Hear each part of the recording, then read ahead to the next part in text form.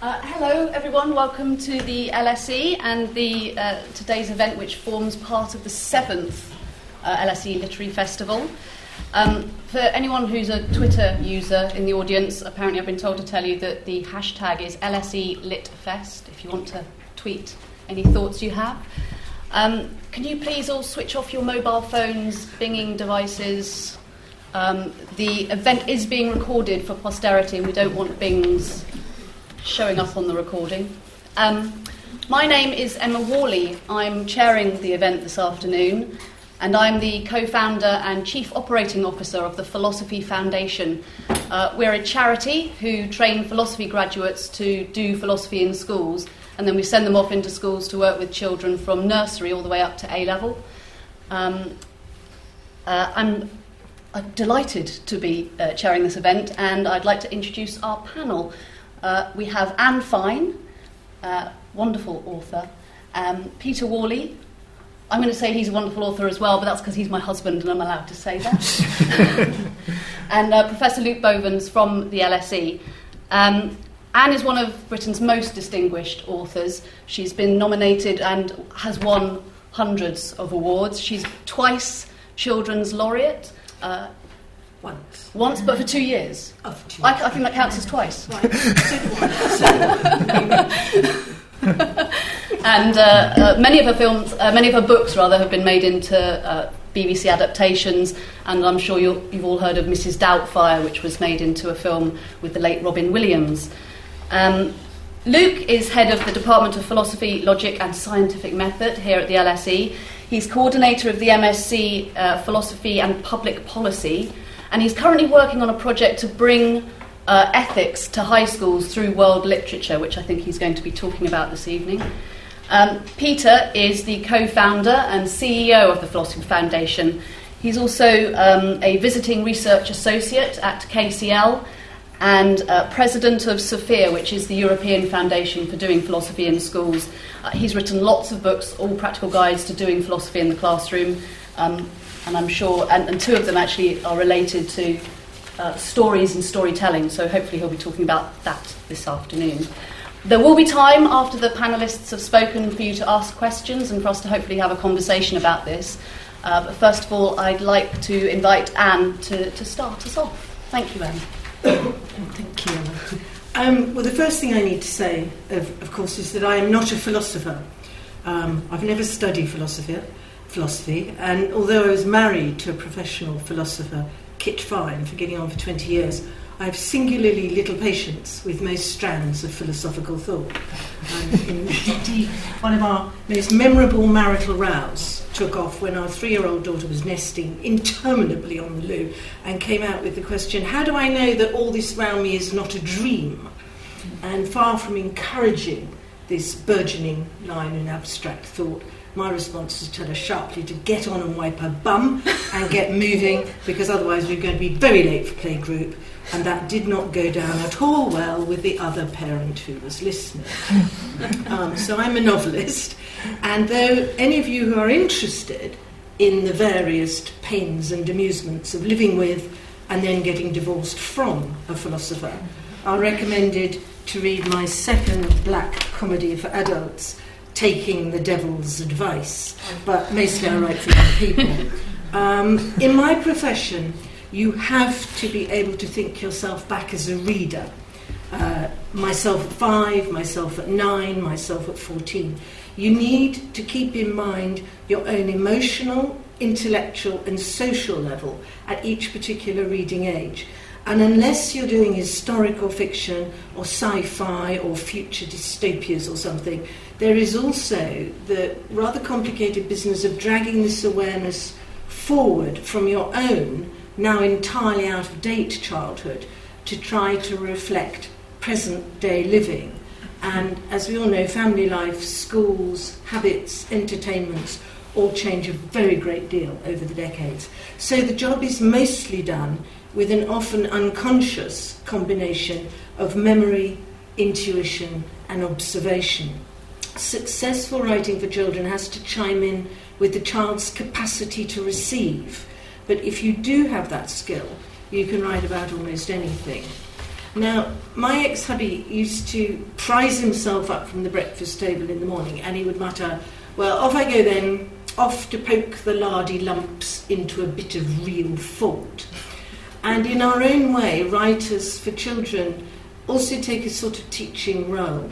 Certainly many of us would argue that the novel is, and always has been, the best instrument we have for ethical inquiry. How ought we to live is an intrinsic question in so much writing.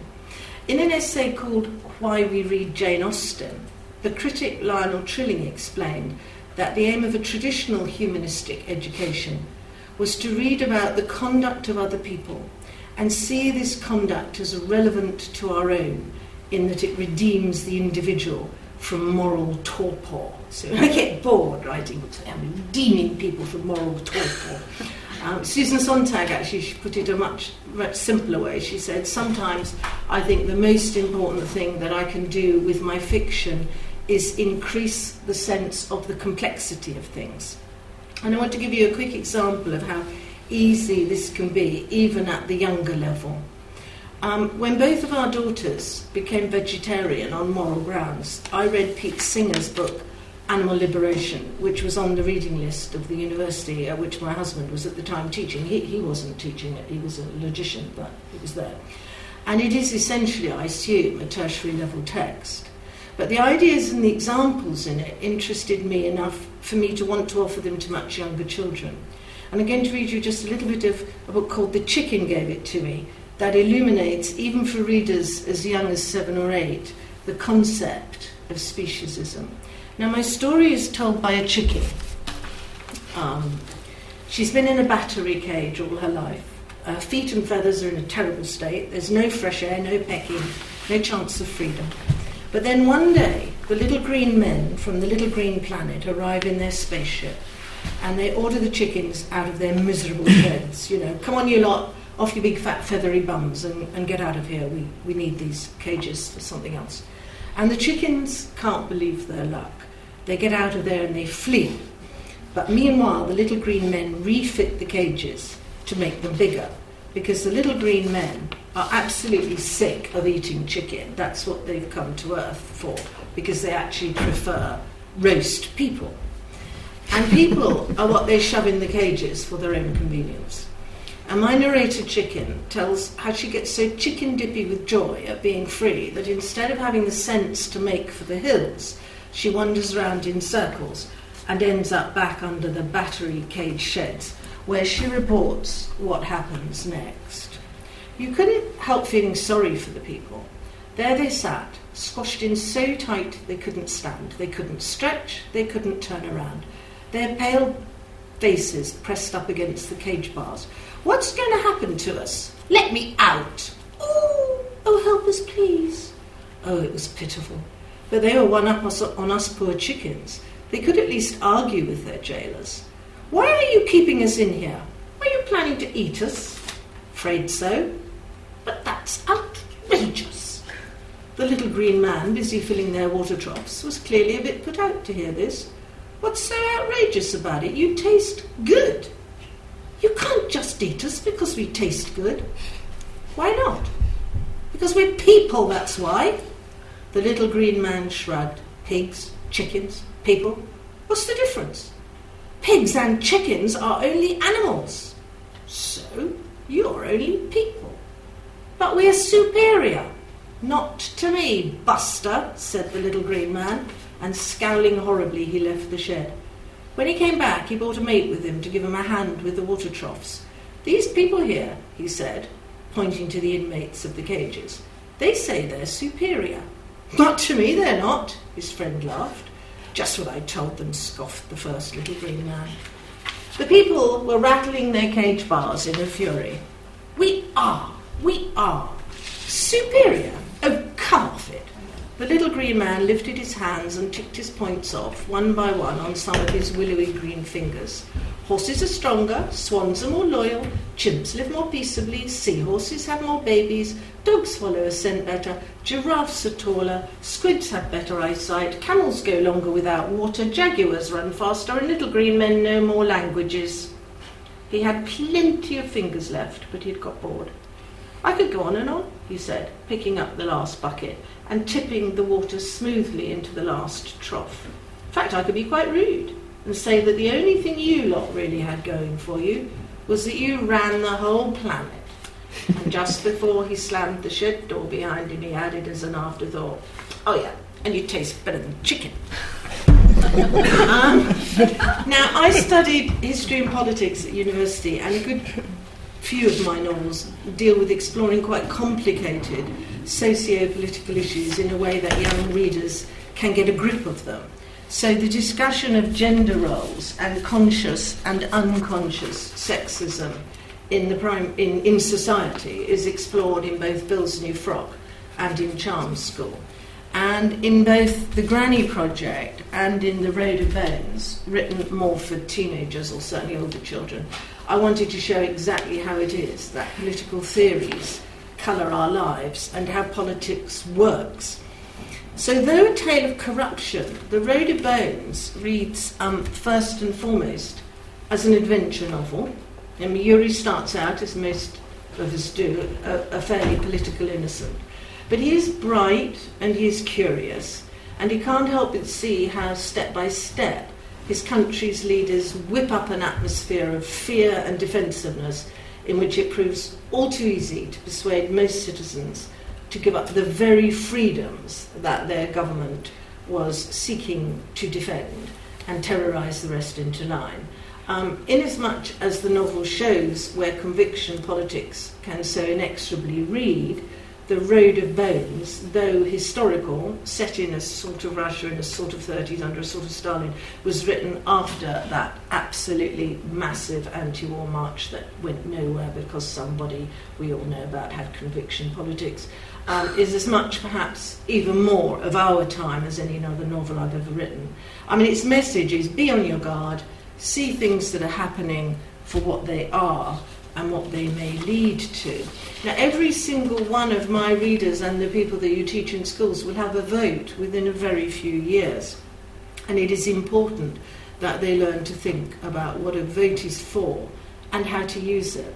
And it is immodest to quote one's reviews, but the Hornbook magazine did say of this Granny Project one, the characters are reminders of how rarely writers create characters who not only act and react, but also think. Now, one of the things that philosophers seem to me to be very good at is inventing the sort of scenarios that illuminate the problems that interest them. Now, I don't claim for a moment that any of the examples in On Planet Fruitcake stem from my own brain. They are all commonly known illustrations of the sorts of problems which philosophers tackle. All I've done, I'm harking back to this business when I said at the beginning, you've got to be able to chime in to the child's capacity to receive. All I've done is take situations and characters with whom children can readily identify and have them do the thinking. Now, I'm not saying that young people are incapable of abstract thought, because a goodly number of them are. But for the average child, the clothing of abstract thought with the setting and personalities and conversation can make it far less threatening, far more immediate and comprehensible.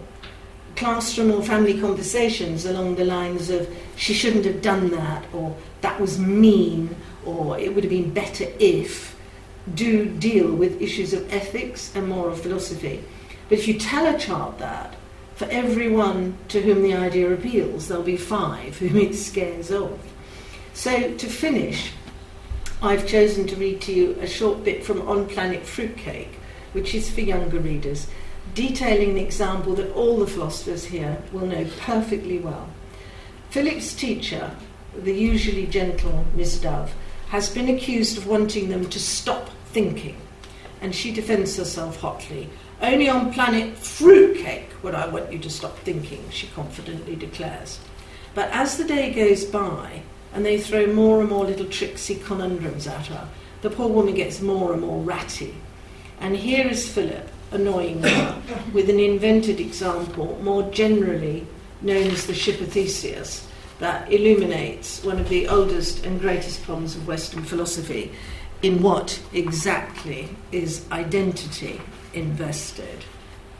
Philip stood tall and straight. Suppose he said that I was a boat. He spread his arms. A huge, enormous boat. And I was called the one and only Philip, and had a nameplate made for me and fixed on the side. Funny name for a boat, Beth muttered. Philip ignored her. And suppose one day in a bad storm my mast snapped off and fell into the sea and floated out of sight. You'd need a new one, Harry pointed out. Yes. So suppose my owner's got one exactly the same and fitted it on. And then there was another storm, and this time all my sails were whipped away, and so my owners had more made. Exactly the same. That's right. And then the nameplate on my side fell off, and so... Everyone interrupted into chorus. Your owners had another made exactly the same. Yes. Then let's pretend we went out sailing every weekend, and just about every time we did, my owners noticed that one or another of the planks in me was going rotten, so they'd prize it out and chuck it overboard and fit in a new one. Just the same. Yes, just the same. And over the years, one by one, every single plank I had got thrown out and replaced. So I became a whole new boat. But because it happened so slowly and gradually, all of us still thought of me as the one and only Philip. He grinned. But suppose... Behind him, he thought he heard a tiny groan from Miss Dove, but he ignored it. Suppose it just so happened that my old mast and all my blown-away sails and my boat's rusty nameplate and all the planks my owners had thrown out just happened to float away on the same ocean current. So one by one they all ended up on the same island. They were all gazing at Philip now, enchanted by the story. And on this island was a sailor who had been marooned for years. What's marooned? Asked Vera. Stuck, Philip told her. Can't get off. But the sailor could make boats. So he used all the old bits that floated to his shore to make a boat of his own so he could escape. It took him years, but in the end he'd fitted them together. And it just so happened that he put them all in exactly the same places as they had been before. So by the time he'd finished, the boat he'd made just happened to look exactly the same, they chorused. Yes, exactly the same. And then he went sailing off, and just by chance he sailed past me and my owners. Philip grinned. 2 ships. But we can't both be the one and only Philip, can we? He turned to face Miss Dove in triumph. See? Instantly everyone started arguing. Well, you're the first one, aren't you? You're the boat the sailor built from all the old stuff, because that's what you were made from first. No, you're your owner's new one, even though you only turned into it gradually. I don't think you're either. If there are 2 of you, how can either of you be the one and only? And I think they're both you. No, that can't be right. The one and only Philip can't be 2 boats at once. That's stupid and impossible. Then it's the first. No, it's the second. Miss Dove strode to the window. She faced the street outside. Those of the class who sat nearby said afterwards that they had heard her counting very slowly up to 10 under her breath. But even when she'd finished, most of the class was still arguing fiercely. It has to be the new boat along with the owners that he had before. No, it's the other one made out of all the old builds, because that's more like what it was when it began. Well, I don't think that it's either of them now. Well, I still think it's both. Miss Dove spun round. Be quiet, she shouted. I mean, there is, as I've already admitted to you, too much of Miss Dove in my own attitude towards philosophy. There you go. There you go.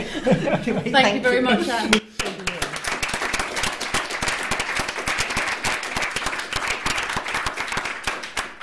I may as well say now, some of these books will be on sale and Anne's going to be here to sign them afterwards. I certainly want to get my hands on Taking the Devil's Advice, being married to a philosopher myself. It might be useful. And now I'd like Pete to start his little talk. Is it possible for us to just get the book? Yeah. I'll stay here, but I'll just don't... Yeah, no, I'm just going to go.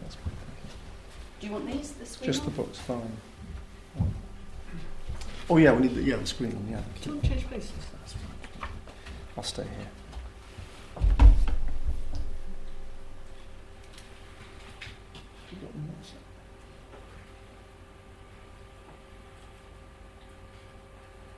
I know what I'm doing, don't worry. It's up on this screen. Everyone could come around here and have a look. Yeah, Send to a projector, I think. I've done that. There we are. Oh. All done. I have a clicker, so we'll see if that works too. So I do a lot of work in schools, and the whole nature of our work at the Philosophy Foundation is to facilitate discussions. Our view of philosophy is that philosophy is about conversations. So now I'm just about to talk at you for 10 minutes, which isn't really in the spirit of what we're about. And in fact, you might have heard the whole conundrum about how do I know everything isn't just a dream. We just heard that from Anne. And I don't really know if you're just an elaborate hologram. And until I have a conversation with you, I still won't know that. But I'm going to say some stuff which hopefully will be of interest to at least one of you for the next 5 minutes. But then later, I think we'll move into a more conversational style. So I'll be much happier then. Okay, so I'm from the Philosophy Foundation, and we do philosophy in schools. And philosophy in schools goes back quite a way now. The person, Matthew Lipman, who started the movement in the late 60s, early 70s in America, he began doing philosophy with children using literature, using books. The children used to sit and read the book together, maybe paragraph at a time, and every so often they would stop and discuss what they'd been doing. And that's how what's now known more generally as P4C, Philosophy for Children, how it began in the States. Later on, and certainly in this country, things changed a bit. There were some problems with reading. Of course, trying to do philosophy using a book became something of a barrier for those children that perhaps couldn't read well. The books may not be particularly inspiring when they're read badly by children, if they're read badly. Not all children read badly, of course. So there's a number of barriers to doing the philosophy, or even barriers to the literature. So then later on in this country, particularly, a movement based around picture books grew up. So philosophy with children was done and is done to a great extent in this country using picture books as a starting point for discussion. And of course, this gets around the problem of children being able to read or not, because they can have the story read to them and they can see what's going on in the pictures. And very often the picture books are very advanced and complex these days, where the text and the images are integrated such that the story can't be told with one, has to be told with both. Now, at the Philosophy Foundation, we have done both of these, used literature and used picture books. But what we've tended to find ourselves veering towards is a different way of introducing children to literature, and that is storytelling. An age-old way of communicating stories. And interestingly, what I found about storytelling as a main way of telling stories is that it takes away all the barriers. There's no literature, you don't have to read, you don't have to look at pictures, it's just a direct form of communication. Right, so that's a kind of overview of how things have gone from literature to picture books and now to storytelling, although of course storytelling has been done a lot earlier than either of those two.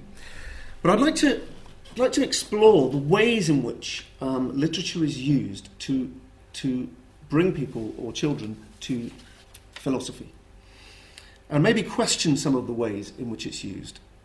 So my talk is called Instrumental or Intrinsic. So I'd like to suggest that the Philosophy for Children movement is a bit obsessed with using what's called a stimulus. All right? So the idea is that the literature or the picture book, or whatever it is, acts as a stimulus to its audience. You read the story, the children then respond to it in some way. But it strikes me that the way in which it's used is very instrumental. There's no expectation about how the child responds or interprets the text. They simply respond to it however they do. I mean, you could use an apple as a stimulus. Children can respond to an apple left in the middle of the room in a similar kind of way. In other words, how they respond to it is up to them. And I think that there's something missing in this approach. I mean, it's a very good approach in many ways for doing philosophy, but it kind of sidesteps the book itself, the text itself. The child is simply responding and interpreting it as they do. So I myself have done a similar thing, where I've used stories to engage children, tell us stories such as the story of Theseus, in order to set up the problem of the ship of Theseus. But again, in the early days of doing this was unsatisfactory, because I would tell the story, and it would be a fun story for the children. They'd enjoy it. Then I'd explain the problem of the ship of Theseus, where, as we've just had it explained to us by Anne, the parts of the ship are replaced gradually over time, and the question is it the same ship? But I needn't have told the story. I could have just put the problem to them. I could have just put a model on the floor of a ship, and I often do this, and get them engaged with where it's the same ship when the parts are being replaced. There's no need for the story. So I thought to myself, this is a very instrumental use of stories, and to some extent it kind of sidesteps the stories. All of these approaches sidestep the story. So we started to change our approach to using stories in the classroom, to try and get back to the story, to make the story have an intrinsic value again, but also to be able to do the philosophy. So one way in which I started to do this was to simply take the question we would start with, to give the children a question from the story itself, to find the question determined by the events of the story. Now, a very obvious example in which this might be done might be with something like a dilemma. And in the Odyssey, for instance, which is one of the stories that I've used in classrooms, Odysseus is faced with many dilemmas. And you can simply ask the children to take the position of Odysseus, or one of the crew members, to say, well, what should happen here? So I think this is one very good way in which we can get children engaged in certainly ethical, and in some cases other than ethical discussions, using the text itself, finding the question within the text. For instance, I find that Shakespeare is actually very good at this. If you want to find a good question to put to children from a passage by Shakespeare, the question is always usually there. So, for instance, in the Tomorrow and Tomorrow and Tomorrow speech from Macbeth, at one point he says, life is, I can't remember how the speech goes, but he says in the end that he says something about it does all these things, and then at the end he says, signifying nothing. And a really nice question to put to children is to simply ask them, does life signify anything? Or you could, if you want, change signify to mean, to make it slightly more accessible. But the question is there. Another way that I've found that's very effective is to draw upon the Socratic tradition. And Socrates used a method of discussion in the marketplace where he would engage the Athenian citizens with questions in the agora, the marketplace. And he had a method which I've been using with children, which works very well with stories. So I remember one of our specialists was doing the Odyssey. She was telling one of the stories. I think the story in which Odysseus ends up in a dilemma about whether to return and save his men that have been turned into pigs by Circe, or whether to cut his losses and leave the island with the remaining surviving men, so that they don't put themselves all in danger and all get turned into pigs. And he's got to decide, should I leave, like my friend Eurylochus is advising I do, or should I go back and save them? And at one point, and I can't remember if this is in Homer or in my version, but anyway, he says, good line. He says, to his friend Eurylochus, he says, I have no choice. I have to go and save my men. I have no choice. Eurylochus is very upset because he thinks this is going to be the end of all of them.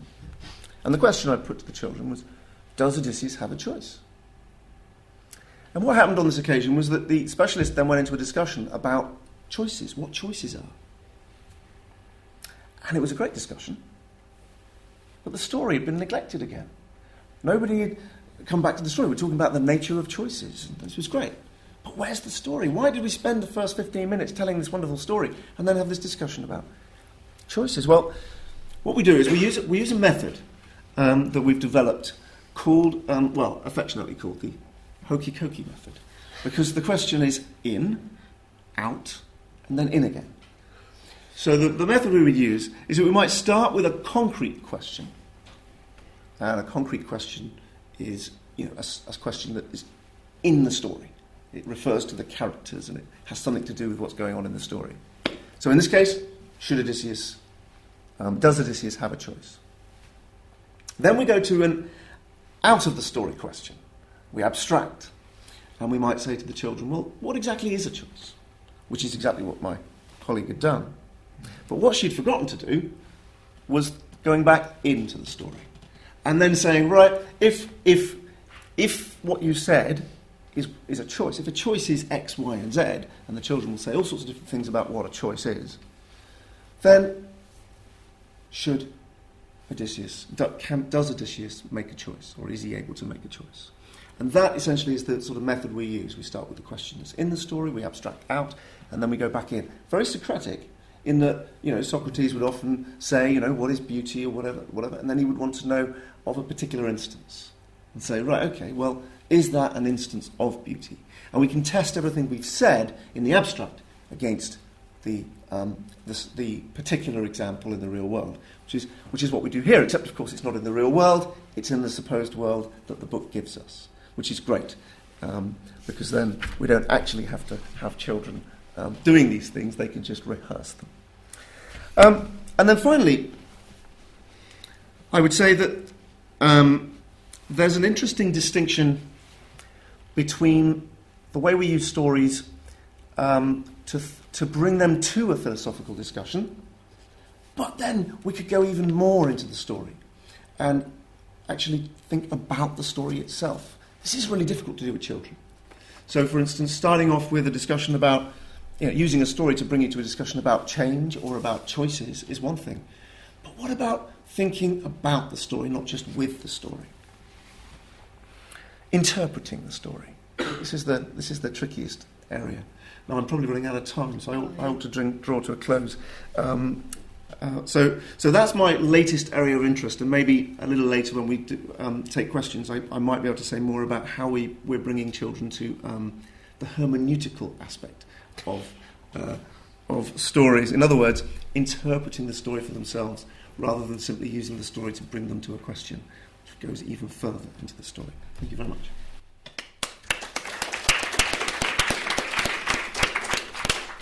Thank you, Pete. He only used hermeneutical to make you feel uncomfortable, Anne. It's fine. Well, I'd wondered how long it would be before we came on with one of these words. 35 minutes, yes. Great. Pete's books are also all on sale afterwards, and he'll be there for the signing, including the Odyssey, which may be better than Homer's, according to Pete. I never said that. And finally, we have Luke, who's going to tell us about the ethics in high school. Thanks very much. So I've been teaching moral philosophy for many years in an academic context, and so the question arose, what should you do when you want to teach ethics in high school, right? And one answer one could give is like, look, you do algebra at university, you make it, you write a textbook that's a little bit simpler than what you give to the kids in university, right? You just make it a little bit simpler, and that's what you do.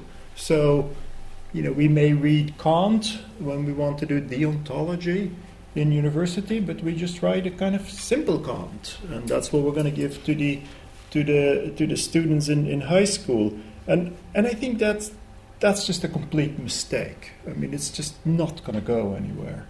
And I think one of the reasons is that our goals would be very different when we're teaching ethics in high school. We want, and we have to ask ourselves, what is it that we really want to convey here, right?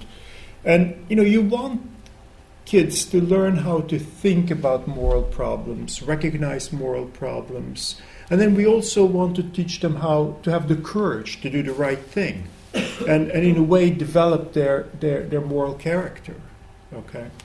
So if that's what we aim to do, I think a simplified moral philosophy text for high school would be just a mistake. I mean, it would be the same as if you would say, we want to develop kids' artistic talents, right? And here is a textbook about aesthetics. Why don't you read that? It's like, no, that's not going to work. That's not going to make them into great painters or great writers or great musicians or whatever. That's just not the way to do it, right?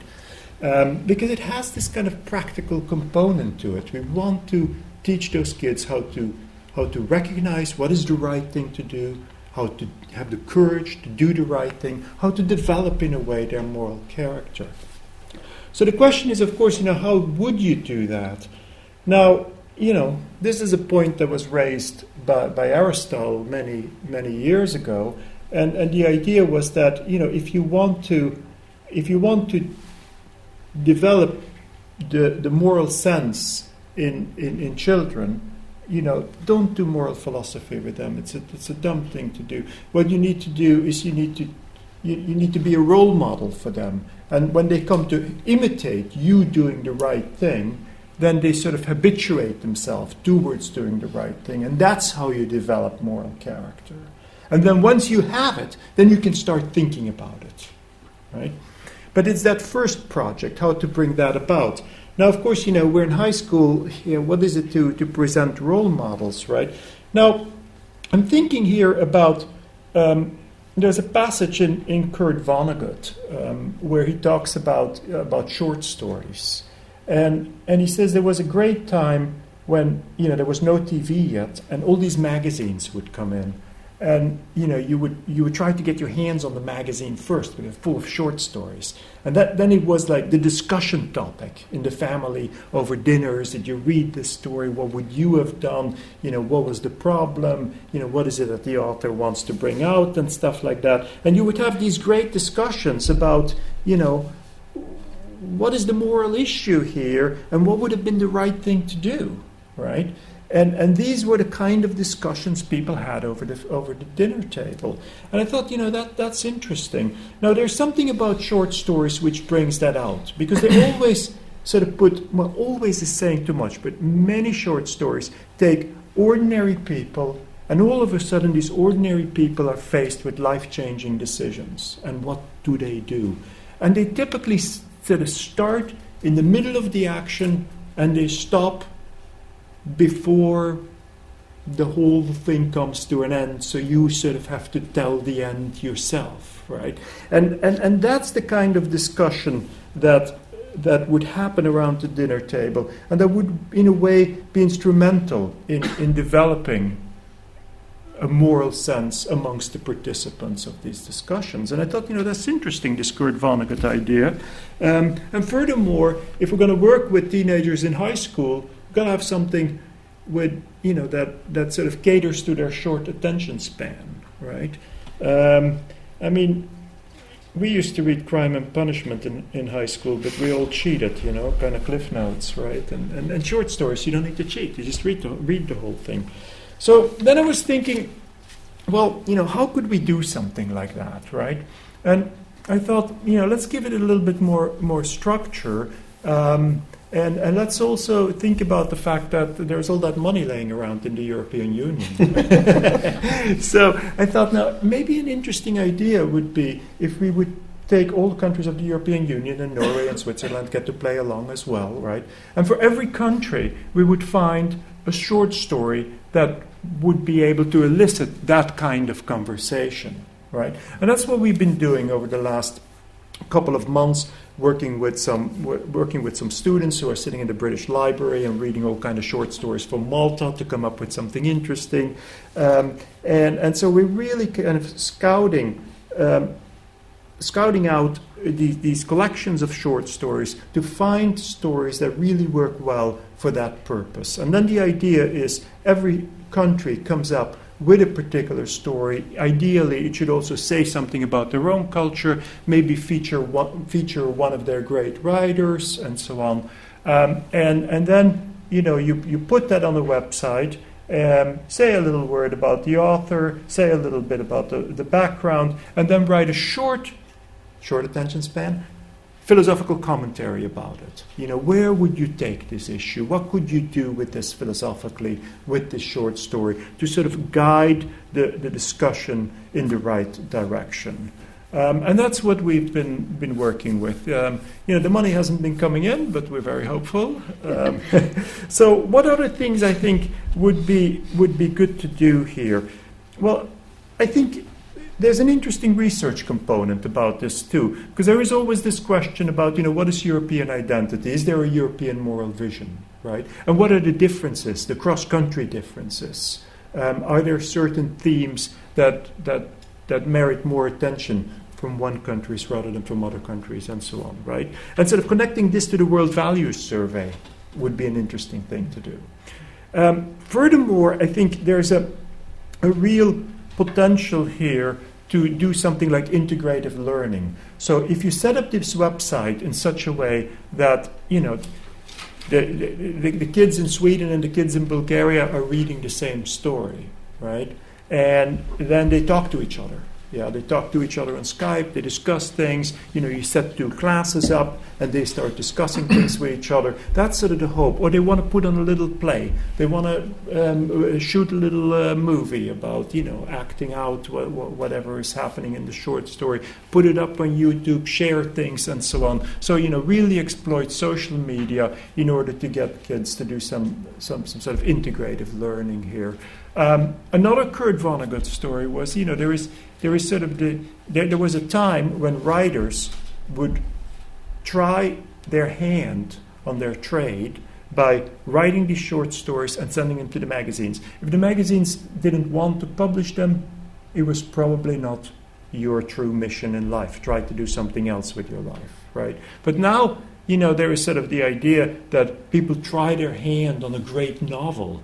And then when that fails, well, that was 2 years of your life, right? So I think actually the idea of short stories is a very nice thing to try your hand on. And if you give it to young people and you say, you know, try to do things like this, right? You also sort of tap into their creative talents and they're trying to figure out whether, you know, they got a writer within them in a way. And so that's the kind of thing I think that is also interesting about the story, sort of tapping into the creative talent of these young people. There's an issue of language learning. Now, I think it would be important actually that people can read the stories in their mother tongue, that they're not struggling with, you know, the various original languages or translations in English or whatever. So I think it's important that they're able to read those stories in their mother tongues. They would be able to discuss things over Skype, of course, in whatever common language they have. That would be the ideal. But that's, of course, you know, a big undertaking. That is to get that huge translation project set up so that all these stories of these various countries become available in the mother tongues of these children. So that would be our hope. Do we still have a minute, or should we open it up? It's up to you. Have you said everything? Okay, I'll give you one story, just to give you an example, right? So Henry Böll has this story, To Work or Not to Work. It's this person sitting on some island, left or right, and you know, there's a German tourist coming by, and the German tourist says, you know, oh, how are you doing? He says, great, it's a wonderful day today. You know, I just went out fishing and I got 1 lobster and a few sardines. I'm all set for the day. Right? Oh, says this German tourist, and it must be good weather for fishing. Oh, yeah, says, absolutely wonderful. He says, well, why don't you go out again, you know, and get some more lobsters? He says, why would I do that? He says, well, you can sell them on the market, right? He says, well, why would I do that? He says, well, you know, you can buy better fishing equipment, right? And then, you know, he said, oh, why would I do that? He said, well, tomorrow with your better fishing equipment, you can buy 5. You can catch 5. You can catch 50 lobsters and so on. It'd be a great thing to do. He says, no, what's the point of that? You know. And he says, you know, once you make some money on the market, you can buy yourself a nice boat and a trawler, and he gets all excited, right? And, you know, and this guy is just kind of sitting there enjoying the sun. And he always says, you know, why would I do that? Why would I do that? And, you know, by the end of the story, you know, the German tourist has this idea like, you know, you've got a whole fleet of trawlers, you know, and so on, right? And he says, well, why would you do that? He said, because when you have that fleet going, you can just relax and sit back and enjoy the sun, you know? And he says, but I'm already doing that, right? Now, I think it's a wonderful story, right? But, you know, it's the sort of story that you can use in order to start discussing with young people, you know, what's the value of work? What in a meaningful life? You know, what is the place of ambition in a person's life? You can ask questions about responsibility, because of course today was a good day for fishing, but the next couple of days may not be such a good day of fishing. Who's going to take care of that person then? does that person have a responsibility to take care of him or her when there were other options available for the person in question? So, you can get, great discussions going about philosophical topics, but I would always keep them very, very close to the story itself and not sort of prejudge it and say, I want to get, to the deontology, utilitarianism debate. Keep it very close to the story. Exactly the sort of thing that we would be doing around the dinner table, exploring, moral issues. And I think when we do that, we're actually very close to discussing moral issues in our own lives. And in that way, I think it's a great preparation for young people. Great. Thank you. Thank you very much.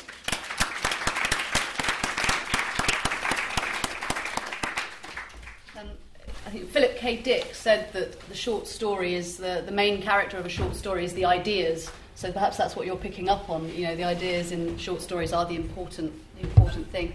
I'm going to open up to the floor and take questions. If you've got a question, put your hand up, and the people with the roving mics will come and hand you a microphone.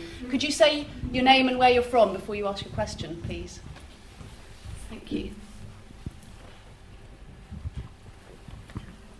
Hi, I'm Christina Davis and I'm a philosophy teacher at a secondary school. If I'd know a little bit about P4C, but not about what you were talking about, Pete. With P4C, one of my concerns about it is that because of the focus on conversation, there doesn't seem to be much focus on the outcome and on pursuit of truth. And if one of the aims of teaching ethics is to develop moral character, how does one guide students towards right answers? So one of my experiences as a school teacher is that students are very inclined to think relativistically about moral issues. So how does one deal with dodgy viewpoints that are expressed, essentially? Yeah. Well, the idea behind the conversational dialogic way of working with children is that they kind of deal with the dodgy concept. So I remember once I was in a class where we were doing this thing about vouchers. There were these things on the floor that act like money, and they were in different communities, and they had to work out how they were going to get them and how it would be fair to distribute them, although that came later. And one of the children said, well, the way to deal with the problem, we've got not enough vouchers, too many people. He said, we just kill all the stupid people. And there was slight moral outrage in my soul when I heard this child, and I thought to myself, what do I do? Do I tell them off? Do I say that's not appropriate? And then I looked around and I saw all these hands up like this, and I thought, I really don't need to. The group is going to deal with this, and because the group knows that they're supposed to challenge each other, and that's the whole point of this exercise. And it wasn't long before some of the children were putting their hands up, and one of them I remember said, well, if we kill all the stupid people, then you'll have to kill me. And that sort of silenced him, I remember. Someone else said, well, if you kill all the stupid people, then you'd miss hidden talents. What about all those talents you hadn't even discovered yet? Now, what we get to here with moral development is really interesting in terms of the way philosophy in schools works, because we do the ring of Gyges. The story Plato tells, where he puts a ring of invisibility on. It's a great way to get children thinking about ethics, and also meta-ethics too. Because the first question you ask them is, if you found this ring of invisibility, what would you do with it? What would you do? And they say all sorts of stuff. And they'll say things like, you steal stuff, maybe steal stuff. They'll talk about playing tricks on each other, getting revenge, all sorts of stuff like that. Teachers sitting there like this. And I'm saying, calm down, don't worry, it'll be fine. It'll be fine. Because the very next question we do is we ask them, well, what should you do? And the list is very different. The things they say are very different. They've got a what would you do list and a what should you do list. And the lists on the board are totally different. Well, there may be a little bit of overlap, but very often very different. And this is great. It's a great stimulus to getting them thinking about, what the difference between would and should is. So we get into a sort of more meta discussion. What are these things? But what's amazing is that some of the children will say things like, well, when we get onto the question of whether you should do the shoulds or whether you should do the woulds, some of them will say, well, if you can't get caught, you can just do whatever you want. It's fine. And when the children say that, it's great, because we know the other children are then going to respond to it. They're going to react. They're going to put their hands up and say, I've got something to say about that. And we end up, in the best sessions, we end up with children saying things like, you shouldn't do wrong because you couldn't live with the guilt. Okay? You shouldn't do wrong because even though you won't get caught, it actually impacts on other people, and that matters. Going on like that. You get those kinds of reasons. Whereas had you not gone through this process, if you'd asked them why they shouldn't do wrong, they would say, so I don't get caught, because Miss said, and because it's wrong, isn't it? So the point is, they're not, before you've gone through this process, they give very unreflective answers. But when you go through this process and allow them to go to the most controversial edges of their thought, the group itself then regulates that and gets to the point where they give themselves really much more motivating reasons why they should do good. Ones that the arguments they've constructed, rather than ones that have simply come down from on high. And it's much more effective. So that would be... Yeah, I don't need convincing of that. I would agree that that's a good way to deal with it. Perhaps Luke has something to say on that as well. Yeah, I'm wondering actually, one of the things that one tries to do in bringing people together from different cultural backgrounds in a way, which it's trying to do in this project, is that you want to kind of stimulate tolerance, but then you want to say too, well, isn't that just pushing us into cultural relativism, right? But I think the hope there is that in thinking about these moral issues, that we will often, even though we may have very different practices and may think that one should do this or should do that, and there may be incompatibilities, it may well be the case that the same principles underlie our decision-making, but they get implemented in very different contexts. And that, I think, gets us to a point where we see that, no, it's not about relativism or anything goes. Our decisions are, in a way, principled, but we do understand each other doing very different things because these principles are implemented in very different contexts, given very different institutions. And I guess then we would win the game because we would both increase a sense of tolerance and understanding, but we would also win the game in the sense that we see that both of our actions are actually principled, right? It's just that they're implemented in different contexts. And I guess that's sort of the hope of going that narrow path between the relativism and... Actually, has anyone got another question? It's useful. No, my name's Ian Orr. I did philosophy at university, but then I spent a career in the diplomatic service where you hit plenty of ethical and political philosophy problems from time to time. What I was interested in is the extent to which you were talking very much about stories as a way of introducing philosophy, but these were stories, as it were, being told. To what extent do you think it's useful to have children writing stories and for the discussion to flow out of asking them why particular elements were in it? I was thinking particularly because one rather good genre is the mini saga, where you have to tell a story in 50 words. I think Brian Aldiss has edited a couple of them, and it's surprising how often the point to make the story interesting within 50 words, you've got to raise some sort of issue or question mark is sort of often embedded in it, and therefore it's quite a good way of teasing out questions to ask and letting them come from the student's imagination. I'd like to put this to Anne, actually, because I know you spent a lot of your childhood in school writing furiously your essays in your English lesson. Is this... Yeah, I'm not sure I am the right person to answer it, because because I suppose, yes, obviously I've written a lot, but I don't do any creative writing in schools, and I don't really know what left to themselves they write about. I mean, I judge competitions, and I'm often quite shocked that they've been rigidified into all writing the story of the drummer boy of Richmond or something, and I'm just horrified. But I've got nothing useful to add about this. I think that children's writing at the young age tends to be all too often.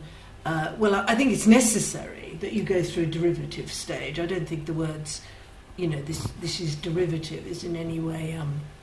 I don't think it's got any relevance to primary school. But either they're all doing Harry Potter-y stories, or they're doing Enid Blyton-y stories, or they're doing dystopian stories. I mean, they tend very often just to be doing the thing. If you were to ask them, write a moral story or write a story about somebody who has an ethical dilemma, I can imagine there would be 2 or 3 in the class that would do a marvellous job.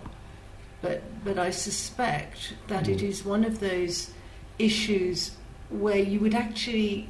I mean, personally, somebody who can't stand having people breathing over what I'm writing, and I don't want to share it with anybody till I've finished, and I didn't when I was a child. But I think there are times in a classroom where discussing ideas about gets you a lot richer, very, very...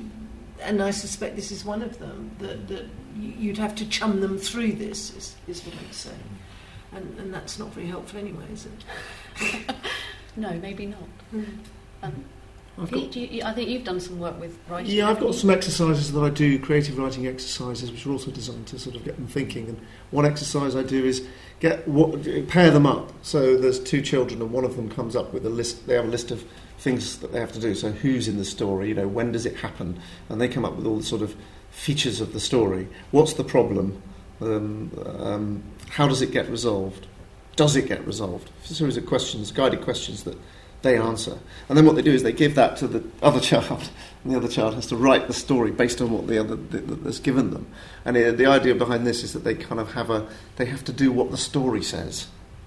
They have to try and... So they're not allowed to introduce new things. They have to use what they've got from the other child and then kind of... So that's one way in which I've got them. And of course, along the line, they have to think about what a problem is. Why is it a problem? How might it get resolved? And all these sorts of things are really good to discuss as we go along. But there's also a story that accompanies that, in which a little girl finds a book that writes... She puts stuff into one book and another book writes the book magically. And she has a lot of fun, and she realises that she doesn't have to just have a girl named Matilda. It could be a dragon named Matilda. The point is that she doesn't have to get stuck with all the usual cliches, which children just naturally go towards. They love cliches. But another interesting thing is when you're actually getting... I was talking earlier about hermeneutics, getting children interpreting a text. And something you mentioned just now reminded me of something that I do in the classroom. So I've got this exercise where you tell people a story, and then what you do is you say to them, right, I'd like you to tell me what happened in the story, but I want you to tell me what happened in as few words as possible. Now, this gets around one problem, in that children tend to, when they tell you what happened in the story, they go, and then, and it takes them longer to do the summary than it did to tell the original story. So this is one just straightforward way of getting around that problem. But the next thing that happens is that we have a little contest. So if somebody says it in 30 words, I'll say, is there anybody in the room who said it in less? Until eventually we get to things like, I can say it in 3 words. Okay, I don't know if you know the Peddler of Swaffham, famous old story about a man who has a dream to go to London Bridge, and then when he finally goes to London Bridge, he meets another man who's had a dream about a pot of gold in his garden, something like that. And the children had reduced it, and they'd said what happened, until eventually this boy said, I can say it in 3 words, and all he said was, follow your dreams. And at which point he'd moved from the literal reading of the text to something like a moral. He'd identified a moral, and he'd been able to sort of... So interestingly, that exercise of getting them to reduce the number of words seems to encourage them to move towards interpreting a text rather than just listing the sequence of events. I guess it's a bit of the same problem that we have in teaching students how to to think for themselves in philosophy, to do creative work, right? And there was this joke that a student wrote on the teaching evaluation. The professor told us to be creative, but she didn't tell us precisely how to do that.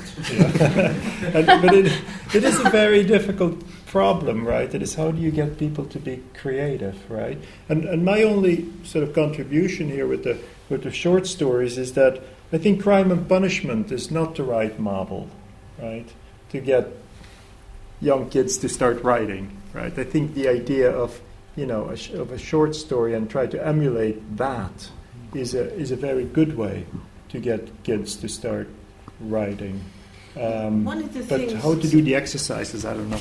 One of the things they do a lot in primary schools, particularly, that does work, is choosing something out of a book and then getting the children to write a letter from one character to another, or that sort of thing. And it can obviously quite often be a moral thing. I mean, there's a book called Crummy Mummy, in which the mother refuses to give the Elk sponsorship money to her daughter because she disapproves of animals being kept in zoos.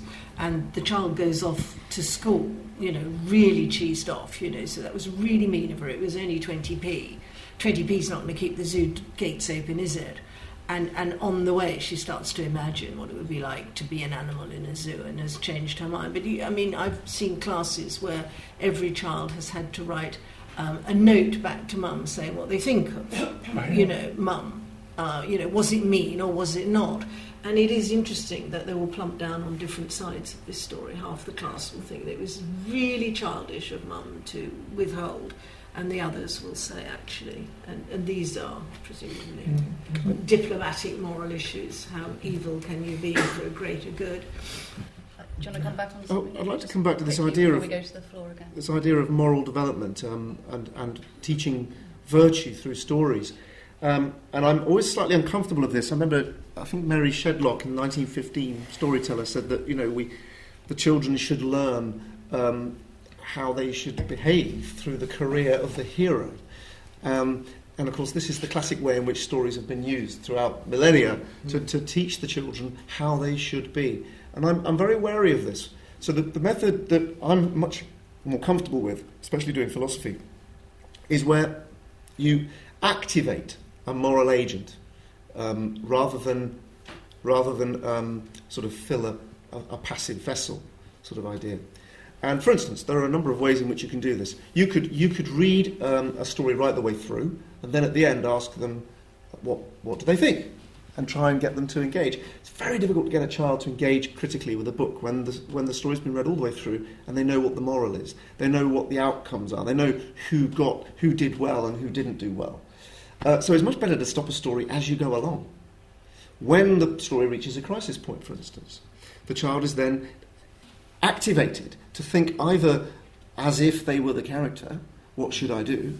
Or to maybe they're activated to think in order to help the character, because the character may have a problem they need to overcome to get on.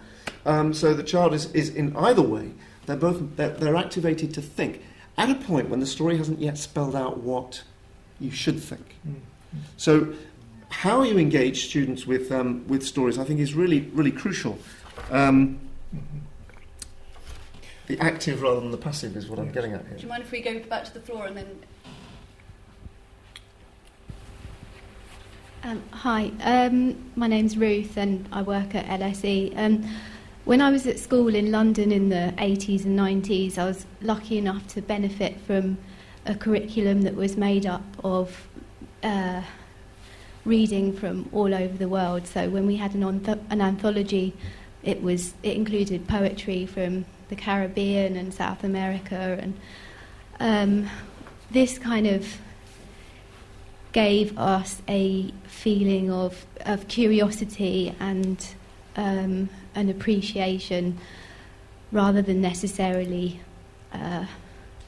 tolerance, which a word is maybe associated with something you have to put up with. But I think the benefit of the kind of work that you're doing is that you're not necessarily part of the curriculum, so you can come in and deliver anything that you choose that you feel is of value. And in a lot of schools in urban areas in the UK and in many cities in Europe, very many of the children are from all over the world and would really be engaged by reading material that reflected that. Whereas at the moment what's happening with the curriculum is that it seems to become more traditional, so they're offered war poetry or Chaucer, more likely.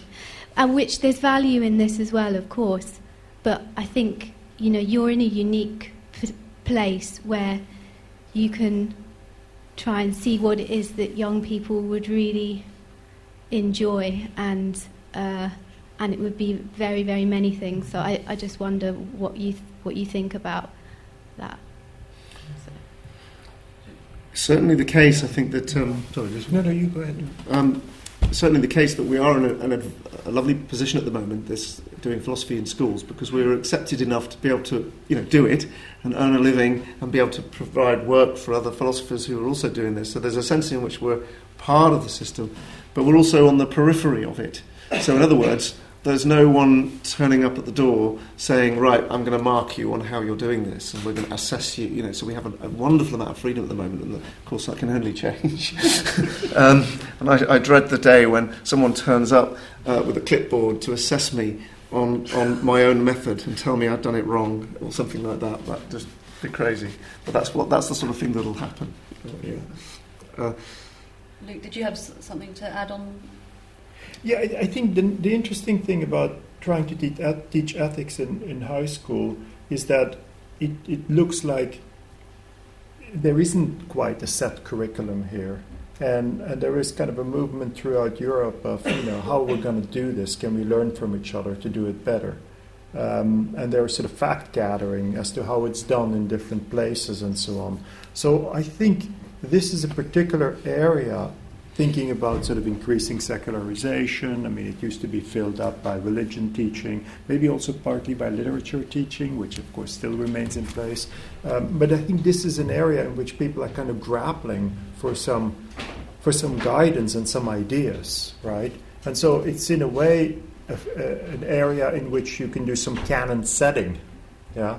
And so in that sense, I'm actually quite hopeful that that sort of innovative stuff that we're trying to do doesn't necessarily need to remove.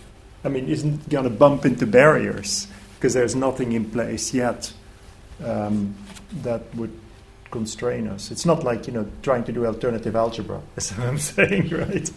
The algebra isn't there yet. Yeah. I think one of the things about the new curriculum is that they've slimmed it down, to focus on British history and British values and things like that. But that on one side of that, it's very focused on the Britishness of our curriculum. But on the other, it's opened it up. So there's a lot. We're getting more work in doing philosophy in secondary schools, and certainly in the primary curriculum. There's more room for these sort of exploratory discussions and looking at different worldviews and bringing in different texts and different stories to stimulate different thinking. More at the discretion of the head these days, I think, to bring determines what extra stuff comes in. Yeah. A question down here, and then we'll come up to you. Yeah. Thank you. Thank you very much. My name is Akram Khan. I'm a professor in particle physics at Brunel. I have a very simple question. When I go into schools and I try to share with the students some aspect of science or particle physics, there is this notion of truth. What is truth? And it goes back to the earlier thing that was discussed about relativism. Truth is relative. Is there a hierarchy in our understanding of truth, and how is that communicated to the students? Because at the end, they say, well, that's your truth. We think this is the way the universe got created, and you have your own beliefs, and you're getting into all these muddy areas. So when we have some sort of dialogue, it's very short and only, not that too detailed. I find a sense of really a lack of understanding the basics of what truth is. And if we live in a multicultural society, then tolerance is good, but we have to be careful.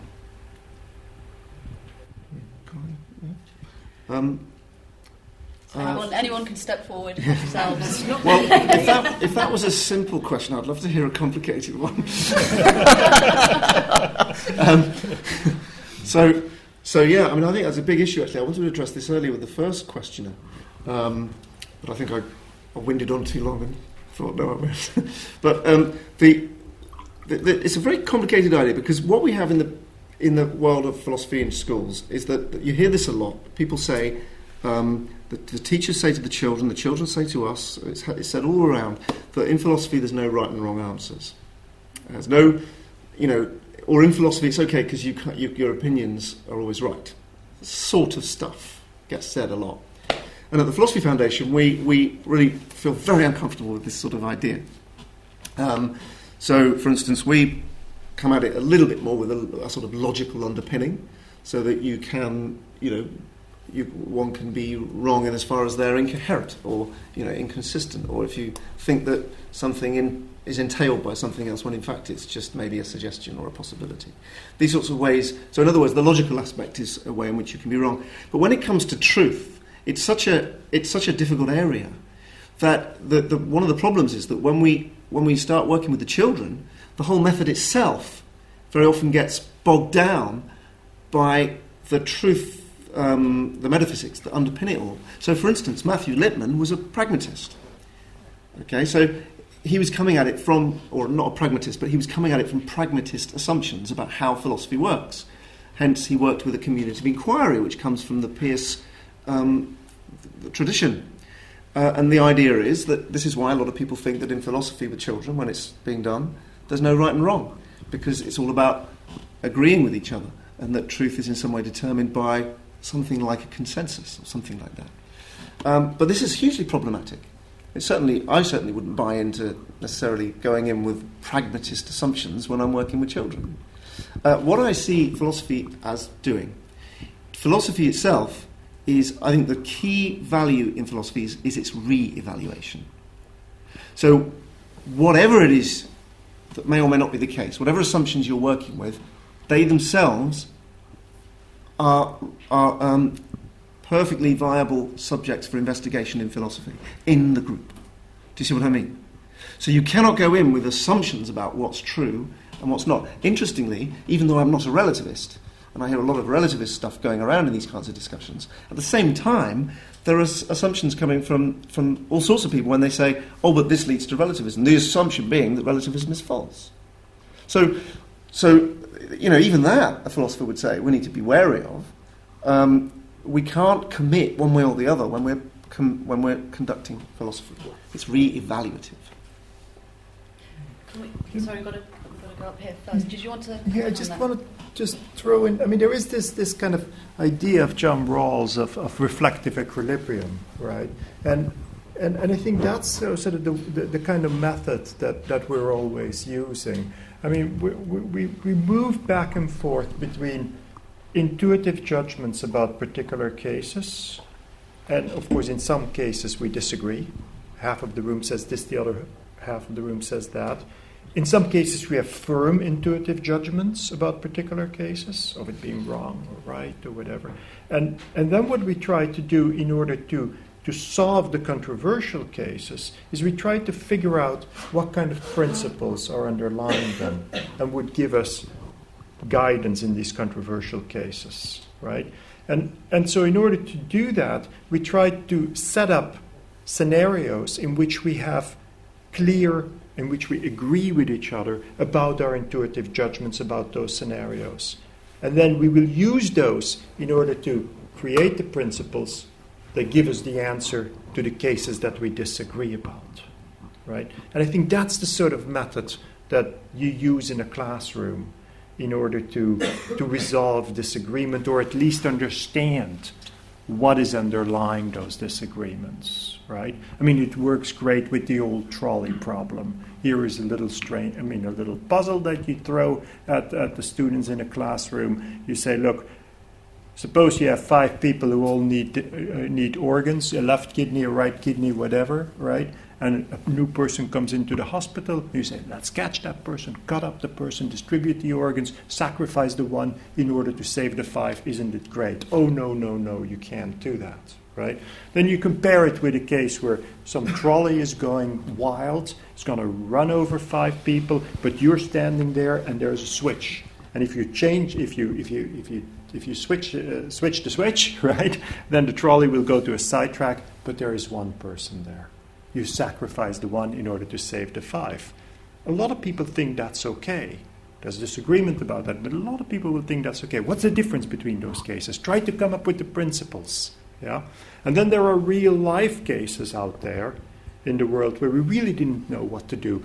There was a case actually where in London here, when the bombs were coming in World War II, where there were questions about maybe we can divert the bombs by using counter spies to give information back to the Germans, this and that. But no, then we would be responsible for the deaths of those people. What were we going to do? Right? These were very difficult cases. But what you do in order to come up with some kind of resolution there is you try to find the underlying principles by sketching out scenarios in which we do seem to have intuitive judgments about which we agree. And that's how we go for truth. Sorry. It's okay. Hi, so I'm Alec Howells. I'm an undergraduate here in the Department of Philosophy.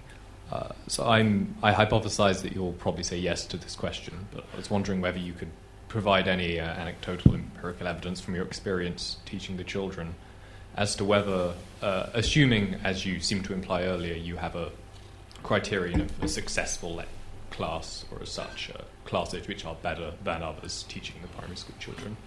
Do you find classes in which the children present themselves as the characters of the stories themselves, as Anne's character does when he says, I am the ship of Theseus, or say when they act out the stories, as compared to when you read the story in its original form to them?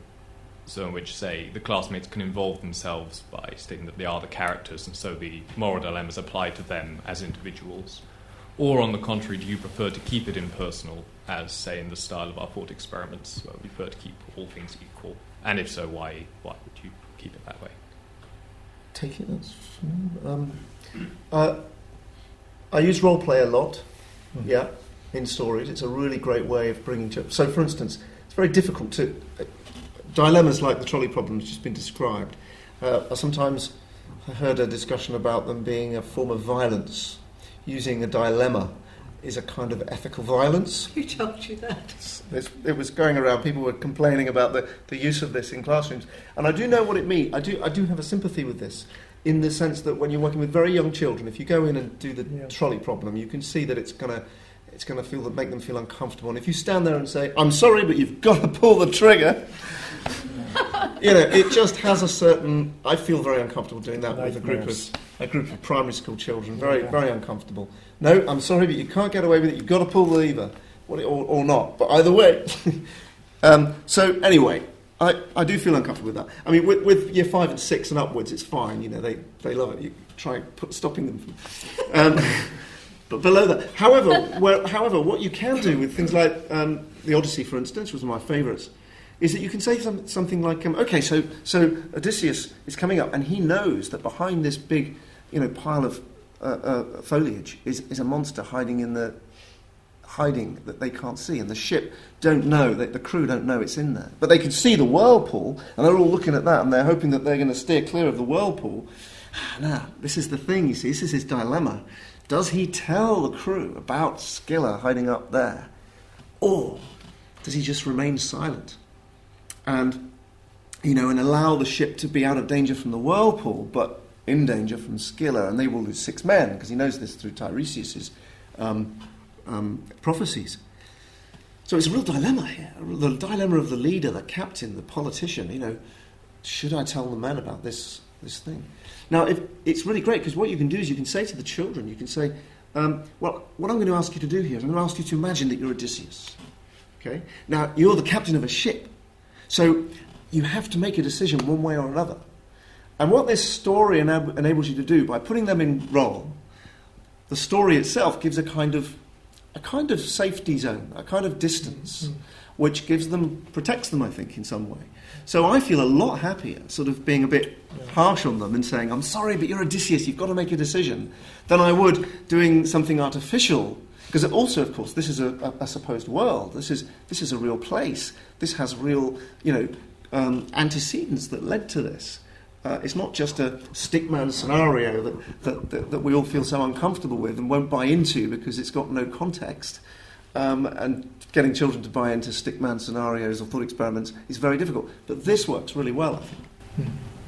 And that's the same reason why emotional vicariousness works in novels. That a child who can't even begin to think about their own emotional problem of, divorce or separation or something, can begin to safely think through the issues, not even realising that they're doing it, by reading through somebody else's story. So that level of being one step away is enormously protective at an emotional level, and one of the great values for children of reading, sort of family novels. And one of the great problems is in this sort of sexist, gender idiotic blue brains, pink brains new thing. Sort of boys like to read about non-fiction, girls only like to, this is a great loss to the boys, because often it was the only way in which they could think through emotional things.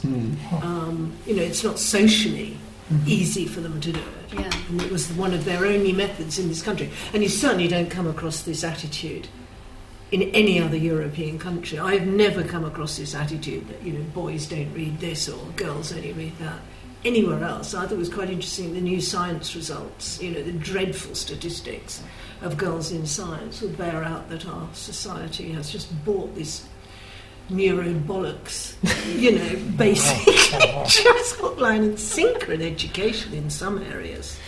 You can also play with story distance. So, for instance, you can tell stories in the second person, and this is easier to do in the telling. When you're telling a story, it's easier to do it in the second person than it is to write it. Although there's some notable exceptions with those choose-your-own-adventure books where you turn to the page, but you can tell a story in the second person quite comfortably. The children can be the crew members, and you can say, you are trapped in the cave of the Cyclops. You have to remain silent, and if you move, just an inch, the Cyclops will find you. It's a really good way of keeping the children quiet. It works really well when they're getting a bit rowdy. So this way we can actually use the threat of decapitation, cannibalism. There's all sorts of things we can do in the classroom that you just can't do without stories. I can see what they get a bit worried about. It's a bit like the C.S. Lewis line, we read to know that we're not alone, right? That's sort of the emotional engagement. But I wonder if there's a difference maybe between reading a story that you can connect with as an individual and discussing a story as a group. Do you have a feeling about how one might react differently to, reading something off a page? I don't know. That means sort of. I certainly know that what interests me about the way children read is that they read what they need to read. Yeah. So if I am getting letters, for example, about a novel in which there are two children and a divorce, all the children who are divorced that are 3 children will write saying this novel is about 3 children who, and it'd be a book report. This children is about 4 people. This book is about a child who, and when you actually read their letter that comes with it, it's obvious that they've just identified to such an extent that they don't know how many characters there were in the book. Yeah. So they're reading what they want to read, not what's actually on the page. I think that's quite valuable. Yeah. I think we've got time for one more question. Did you want to?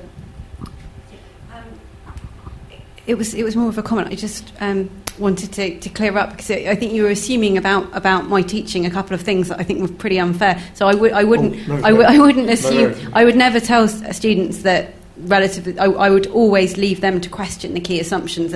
So I would never say what is right or what was wrong. I would encourage students to question in the way that you suggested. Oh yeah, no, I wasn't suggesting that you weren't for a minute. No.